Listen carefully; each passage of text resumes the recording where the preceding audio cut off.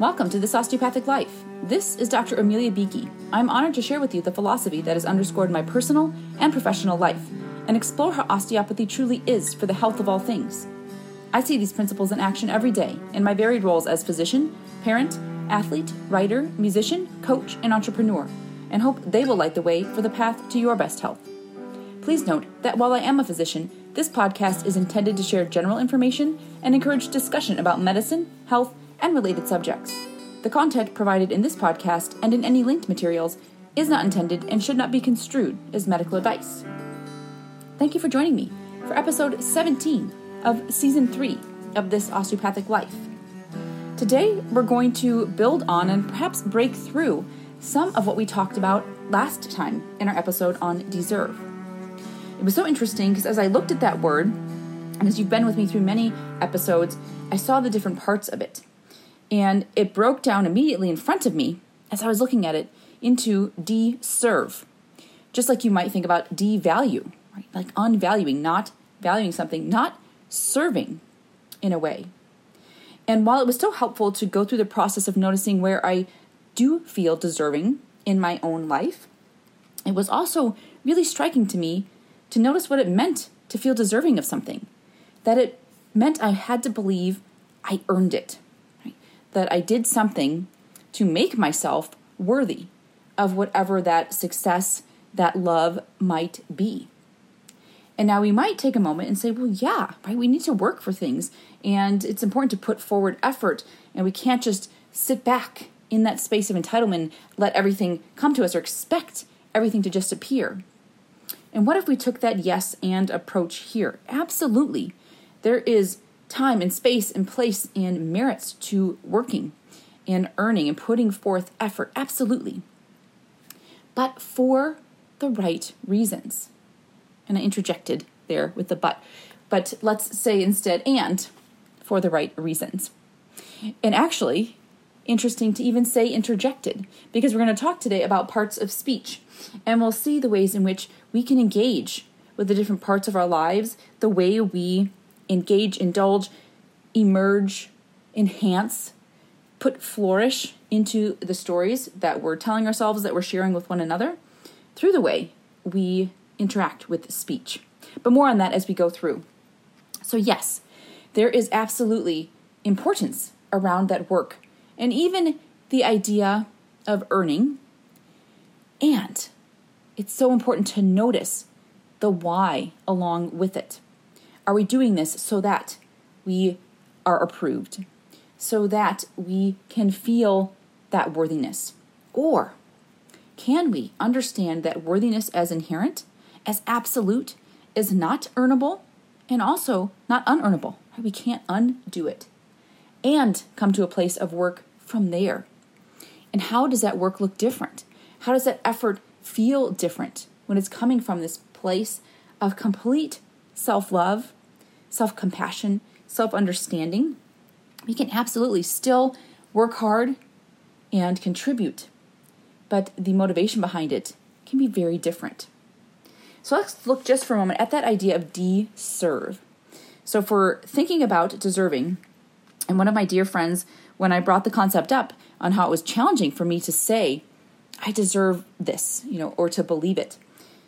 And my impression of that was because I often didn't feel deserving of my success or of my love. His offering was that it would also be challenging for him to note that he deserved something, but not because he didn't believe he deserved it, because having to say, I deserve this, would require that at some point he believed that he didn't. Right? That it was him stepping out of a space in order to say, I deserve this, as a resolution of sorts to having been in a time and space when for some reason he wouldn't have. And that capacity to be able to say, well, of course, right? It's not even necessary to be said. It's a given. It's understood. It's automatic. It's immediate. It's ubiquitous. It's constant. And I really had to just stop and think.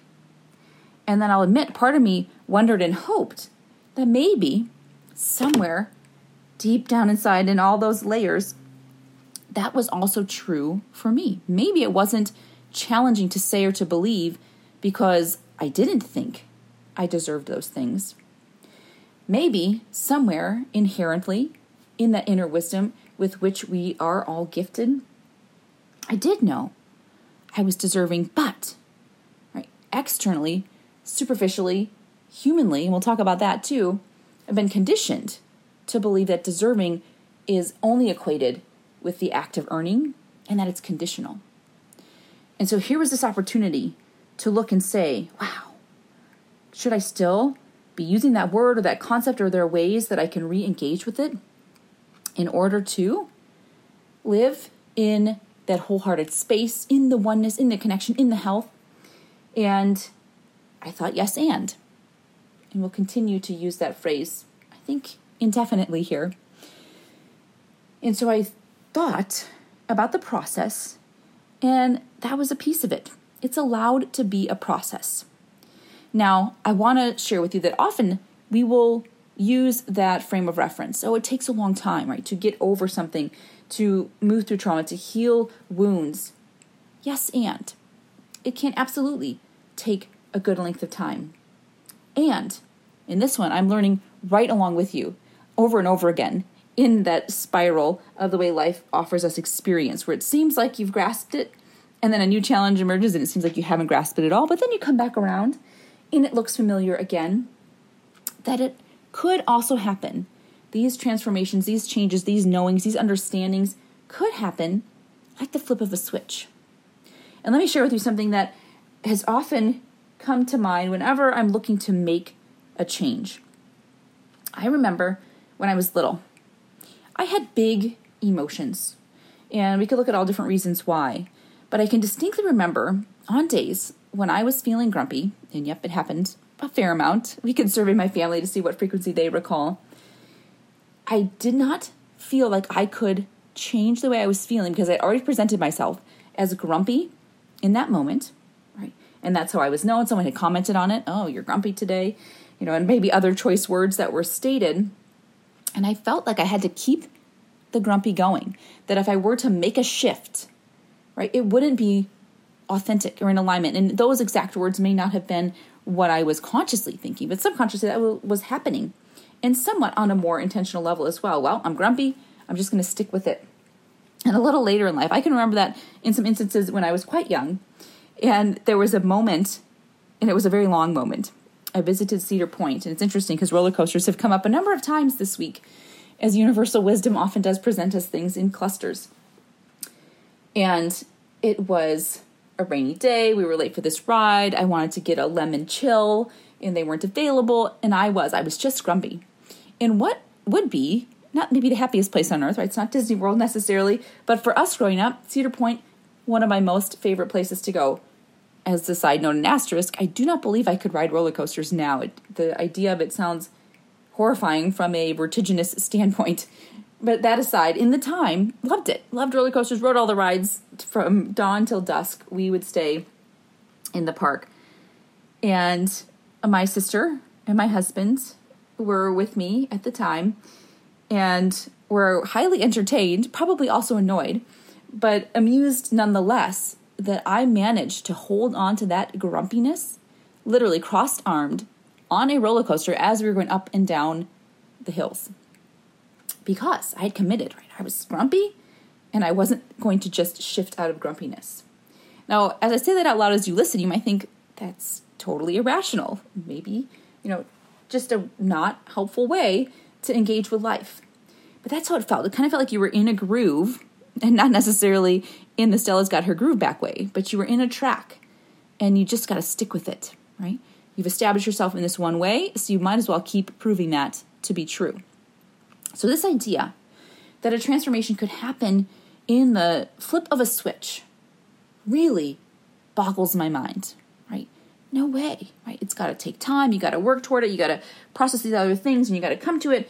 And maybe you can make a shift, but then you're going to fall back, right? 2 steps forward, 1 step back. Loved that song. Did a lot of interpretive dance to Paula Abdul in my later elementary years. This is a blast from the past episode, apparently. And so as I consider that, I also stopped and just said, well, why? Why can't it just happen quickly? Because if I have the wherewithal the stamina, the commitment, the stubbornness, many might say, to hold on to grumpy no matter what, right? I could literally be in line or actually on a roller coaster. I could have the lemon chill. I could be in any space, in a party, whatever it might be, and hang on to grumpy. If I had the capacity to do that, why not move into love, worthiness, joy, right? If that's available to me, why would I choose to stick with those negative emotions? And I said, okay, it's worth considering, and it's possible. I've demonstrated some strength and capacity here. And so will it be a very lengthy process, or can it be somewhat more of an immediate shift? And what I'll say is there has been the opportunity to move more quickly between, not permanently into, because there still is the element of humanity and a brain at work that can toggle between. But what I will say, it's kind of like we've put WD-40 on the switch.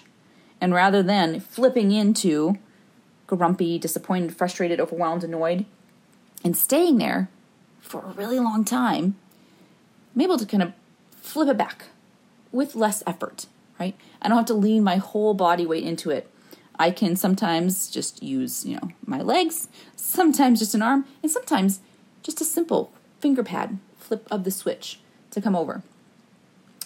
And so I offer that to you as we explore some of these concepts that perhaps if you find that you, will say, indulge or are immersed in such a way of being that it seems like it's going to take a really long time to counterbalance what has happened. And I'm not discounting the length or depth of various traumatic and difficult experiences. Absolutely not.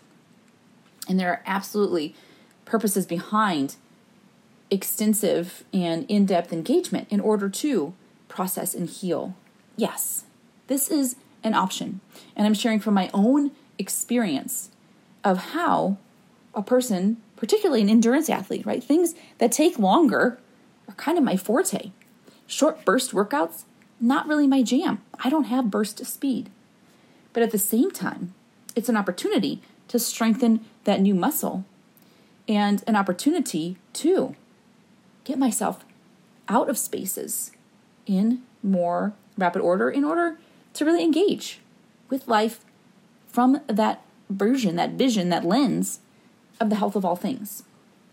And so what I wanted to come back here, both from the de-serve standpoint, and just like we talked about release, right? Why would you re-up the contract with a lot of the things? Because every time we say release, it's often of things we don't want. And so just becoming more conscious. I don't not use these words anymore, but I'm very aware of how I'm using them. And when I'm using them internally particularly, what they're inviting into my life. And so let's look at the word that came up out of that deserve episode quite frequently of worthy.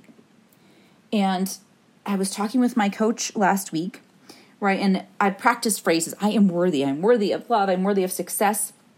But it's a descriptor, right? It's an adjective of how I am. And I was in conversation. I thought, but what if I am worthy a noun, right? That worthy is this thing, this way of being, this being itself, and it's ever available to all of us, right? Not earnable, not detractable. I'm just worthy. I am worthy. That worthy is a noun. And in that space, it's a very different experience. Because I am worthy as the descriptor, there's this sense of getting to it, which means at some point you weren't there, right? If you're going to something, that means you are separate from it. But if you're worthy the noun, it's you. It's in you, it's within you, it's around you, it's beyond you, it's between you and everything else that's in the world. I am worthy the noun. And that seems like the title, perhaps, of some show. And so I pull up the definition, and worthy is listed as an adjective, having worth or value, honorable or meritorious. And then worthy also has adjective combining form, fit or safe for, right, of sufficient worth for something. And then worthy is listed as a noun, which honestly I didn't know, or at least didn't think about or consciously engage with. And definition of worthy as a noun is a worthy or prominent person. And there, I'd like to transcend that. When thinking of worthy as a noun, I'd like to move it into the space of I am worthy, the noun, just like I am human in its noun form. And of course there, in these ways, we could say rabbit hole, or we could just say this amazing domino effect of impact when we begin to explore these concepts. Human is a noun, right? A bipedal primate mammal, a person, right? And so we can say that. But also, again, let's transcend. That's a descriptor, and that gives us context, and that can be factual. That's helpful. So I'm human, the noun, right? But also I'm human, the noun, and just feel it. Feel the bigness of it. And feel the bigness of it even beyond big, because it just is. Right? And notice, automatically close your eyes if you can. Not if you're driving, walking, biking, or you need to have visual. But pause it perhaps, and next time you can take a moment and close your eyes. Like, I am human. And invite the expansiveness of that concept. And see what comes to mind. Does another person come to mind? Do you see the globe? Do you see that I am human in a broad sense? And then, of course, human is also an adjective, right? Of or relating to, characteristic of humans, consisting of or involving humans, having human form or attributes. So these words can have these different spaces and places in our engagement with them. And notice the impact, notice the effect, notice the feeling, notice the vibe, notice the energy you have when you use that same sentence, that same phrase, I am human, I am worthy, and when you are intending, or whether the impact is from a descriptive standpoint, from a state of being standpoint. And of course there, you might have guessed it, we come to being. Right? So being, noun, the quality or state of having existence. I am being. Right? And you might think, wait, are you using the verb form? Not yet. Right? We'll get there. I am being. And so we had I am worthy in the noun form. We had I am human in the noun form. And even here, how beautiful to say I am being. And you might think, well, you missed the or and, that in front of it. But no, intentionally. Just I am being. And let that be a noun to start. Right? I am being. And so before you may have seen visual of other humans when you were in that I am human noun space. But now if you think I am being, perhaps you get this image. This is what comes up for me of all the different creatures. I've seen some interesting ones this week, and apparently my response when I see a creature I don't expect is a shrieking noise. Usually to call off my dogs. But I see them. I see the snake and the opossum that we encountered. I see all the lovely bugs that are emerging. I see the grass, which is getting greener because thankfully there's been precipitation. I am being. I see it beyond my peninsular space here and across the country where my family has been over the past month. And I see it in friends and family who are traveling, making their way across different borders. And I see it through the globe to all these different spaces, thinking of the different species that exist, the different seasons we're in as we move through the summer solstice here, knowing that's happening in the southern hemisphere for our friends, family, colleagues into the winter, knowing what crops might be shifting. Like I am being. Noun. Wow. Right? And I am being is also available to you as an adjective, right? And being in that space and time, it's available as a conjunction, right? And it's bringing us to that space of what we are doing. And so there, admittedly, right, and this is kind of a confessional, and I don't believe any of my English teachers listen in, but thinking about parts of speech, right? That's what we titled this episode as we thought of the ways that we engage with and use these words. And think of the basic ones, of course, but how do we consider, utilize, engage, interact with them? And so I pulled it up. And interestingly, I got 7 different parts of speech in one space, 8 and then 9. So I went with 9 because why not get the full smorgasbord of what's available to us? And interestingly, they're not in any particular order. They're not in any alphabetical order, which sometimes for me, I'm thinking if we're going to talk about parts of speech, we got to put in some kind of organization. But the one that comes first is verb. And if we think about I am being in that movement toward action, perhaps that works, right? Maybe verb is the first thing that we consider. And its function or job in a sentence in our speech is that it's an action or state. And I'll give you the example words. And this is from EnglishClub.com. So thank you for that. If you want to reference the website, we're going to walk through it. And notice the impact of the way we engage with these.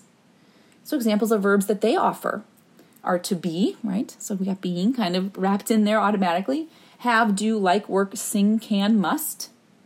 Right? Move. I'm offering that one up. That's been a key verb for me in these past few weeks especially. And example sentences. This one, maybe they use their own site. English Club is a website. I like English Club. So let's go. This Osteopathic Life is a podcast. I like This Osteopathic Life. We'll put that in there with the verb. But just notice that. Action or state. Right? So you can be active in a state of being. Right? And so just noticing that, I talked as well with that same friend who opened my eyes to the capacity of not needing to believe or state one deserves something because it simply is. Also in the way that we can be very active in very different ways. So for me, it is very much in external physical movement. Life in motion, that's the new theme that keeps coming up for me. Perpetual motion has come through, both from its place in the Suzuki method and in the way I'm engaging with the world right now. Some of it is out of necessity, being home and managing my 2 dogs. There's a lot of movement there. Also, different ways that I'm engaging with training, coaching myself and others through physical fitness. And then in the season, right? Swimming, biking, rowing, all of these things that are available. So for me, my verb is this external active, right, movement in, through, with the world around me. For my friend, there is a very active state internally, right? So that state, right? So that being in the presence, equally active, maybe visibly looks different, but that being space, that verb space is very much engaged in both ways. So how are you verbing in your life? Next is a noun, thing or person. Examples here: pen, dog, work, music, town, London, teacher, John. And the example here is, this is my dog. He lives in my house. We live in London. Right? My name is Amelia. The first parts weren't mine. I added the last one. And looking at how you are describing yourself and identifying in the noun space, the thing, right? So noticing how you're just offering up what is. And if you're offering up facts, or if we begin to kind of get cloudy in that space and offer up more of the descriptors, are you being more clearer?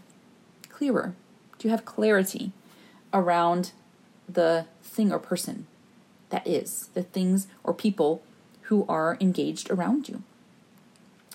Then adjective, here's where we begin to put descriptors, and they might be something that we agree upon. They might be very much our own internal opinions. They describe nouns. Good, big, red, well, interesting. My dogs are big. I like big dogs. I can totally agree with both of those. Those are the examples. And right now, my dogs are big, they are recently groomed, and they are muddy, as it tends to go, right? They finally get cleaned up, and then the rain comes, which is great because we have been in a quite dry state. All right, so dry. There's an adjective there too.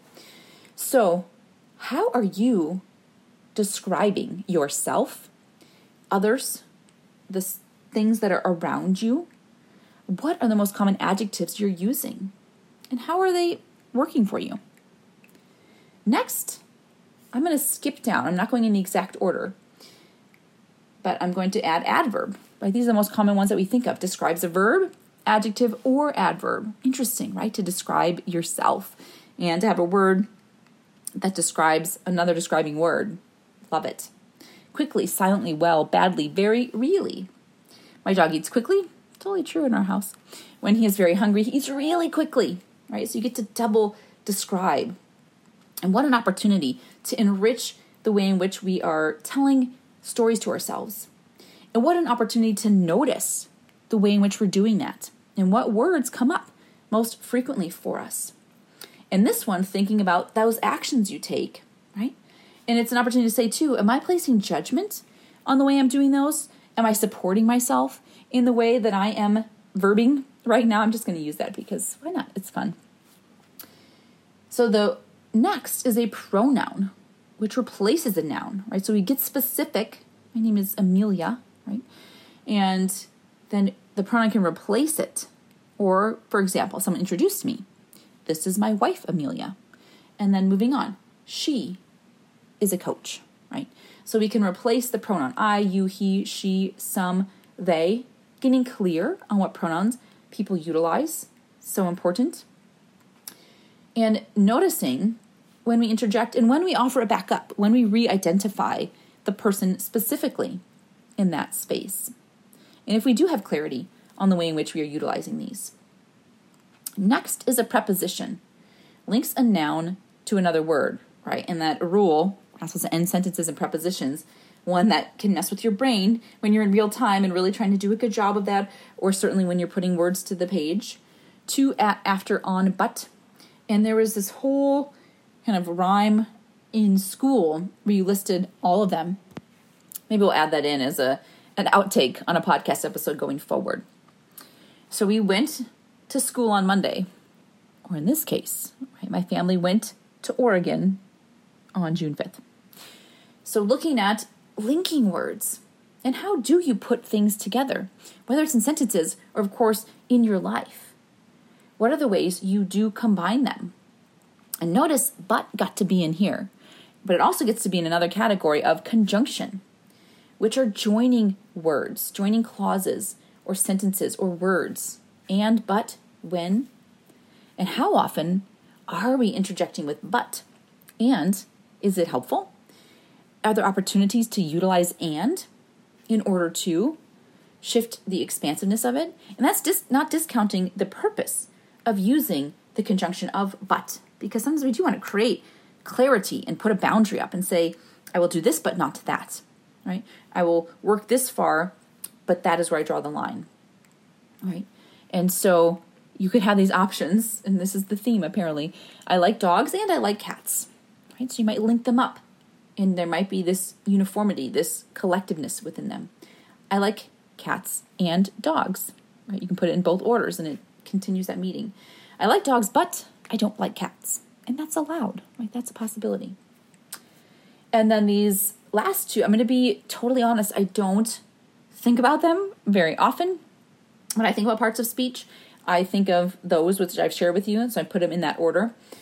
And one is an interjection, short exclamation, sometimes inserted into a sentence. And so funny because I utilize them all the time, but I don't think of them as their own part of speech. So my apologies to those who taught me grammar early on and throughout my life. But now I may give them a little more notice because they are powerful. Oh, ouch, hi, wow. And often they can be their own standalone sentence. Sometimes they can be a modifier within a sentence. Hi, how are you? Well, I don't know. And just noticing how we interject, right?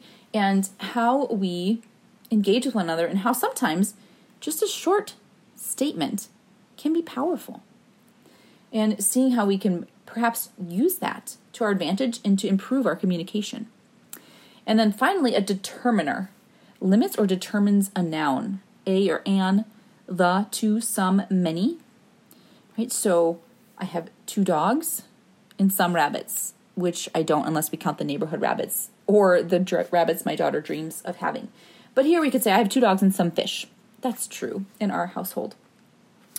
And so just thinking about the limits or determines a noun. So we have this opportunity to get clear on those things we have in our life, the people we have in our life, and then see both how we might describe them or how we might be limiting them. And limiting or determining might just be getting more specific. but the tone of it sometimes can change the way in which we feel, notice, engage with what there is. And so thank you for joining me for this journey. I am always so fascinated with words, their impact, their effect, and how this is happening even when we're not master noticing all that we're saying, and the invitation to just take that pause. And we're not going to necessarily consciously choose every word.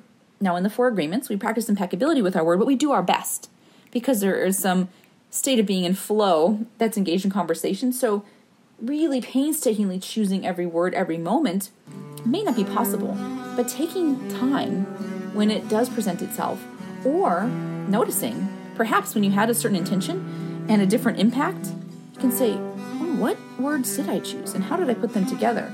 And what inner dialogue was happening before I spoke externally or wrote it out? And how did that affect what happened here when this outcome didn't match what I thought was going to happen? And just see what opportunities might arise. And as you move through the week, I offer you once more to consider the noun opportunity of I am worthy, I am human, I am being. And notice that perhaps sometimes deserve is hard to say because it's not something we ever have to work for. That the worthiness, the human, the being are ever available. They're ours to share, and they represent the oneness that is so much a part of the health of all things. This is Dr. Amelia Beakey with This Osteopathic Life. Thank you for listening.